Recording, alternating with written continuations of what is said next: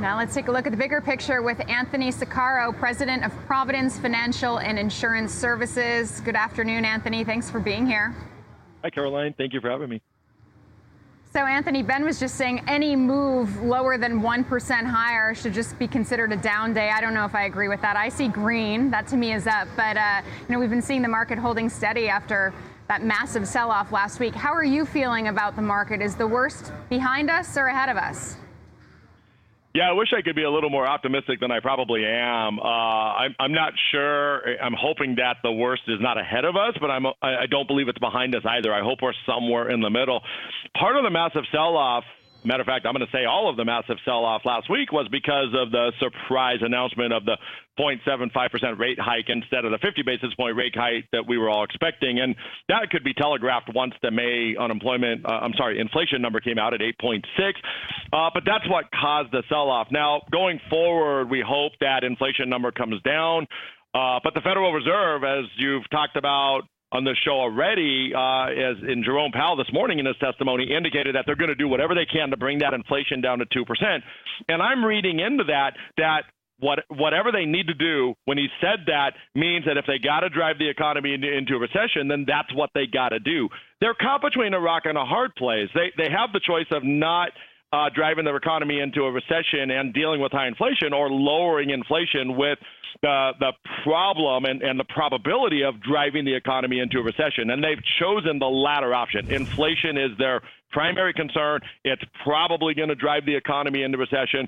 And my fear is that inflation stays high, unemployment goes high, and we get into a recession. That would be the worst case scenario. If that happens, then the worst case scenario for stocks, or the worst, is still ahead of us. But let's just hope that it doesn't come down to that.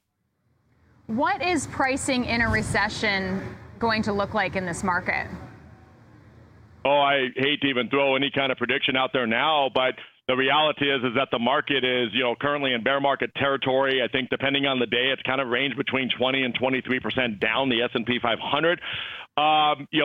Could it go more than that? Absolutely. I think that if in a worst case scenario, and we don't know what that means, right? No one knows, but I think it could double down. I hope that doesn't happen. I think we could go to 25 or 30% down. I think that's likely that's possible. Hopefully it doesn't go to 40 or 45%. We've seen that happen twice in the last 20 years, right? With the tech crash, almost half.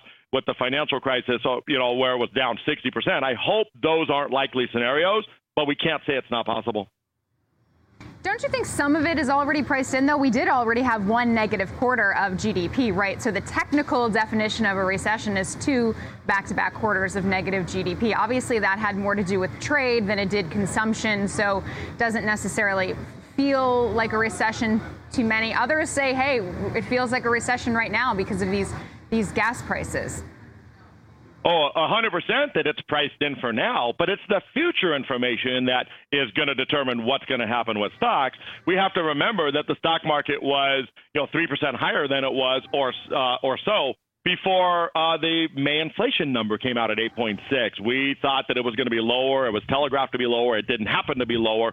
So what happens if inflation stays stubbornly high and the Federal Reserve is now forced to do another 75 basis points rise the next time instead of the 50 that they're talking about? So it's priced in for where we are now. But if inflation stays high, continues to stay high, then it's going to have to reprice. And that's where the downward side of the market is going to be.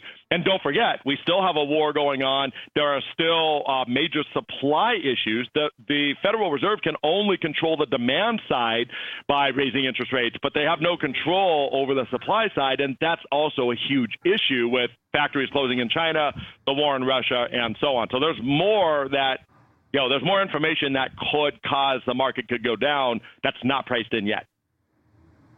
So, Anthony, how do you invest in an inflationary, higher rate, volatile market in an economy that could be tipping into a recession?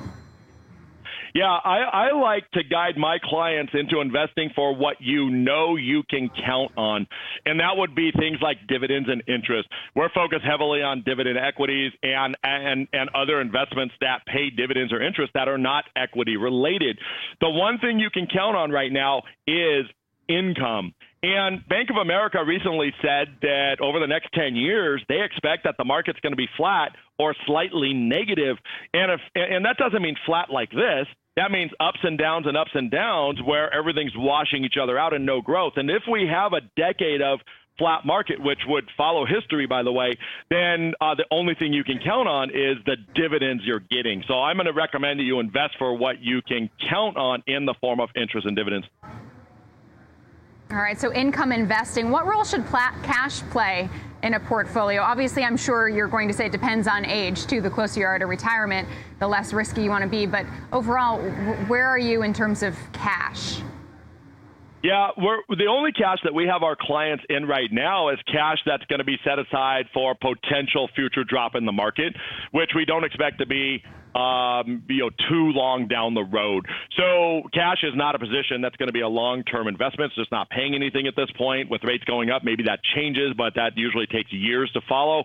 So it's something that is only a temporary holding point for future purchases if the stock market goes down, as we think it's probably likely from here. But it's not a long-term class in our books. So are you making a list now, and is it mostly stock picking, or are you going sector specific? I know you already said you like income opportunities, but when we see maybe a little bit more shakeout, what is it that you're going to be going after? Yeah, so it's a combination of different income options. There are things outside of stocks, common stocks that produce income, things like BDCs that are going to be volatile, or probably on the downside that are going to be good deals later. Preferred stocks going to be good deals. Even bonds now are looking very attractive. So certainly in the fixed income side, we're going to be putting some money in that area for people that have cash.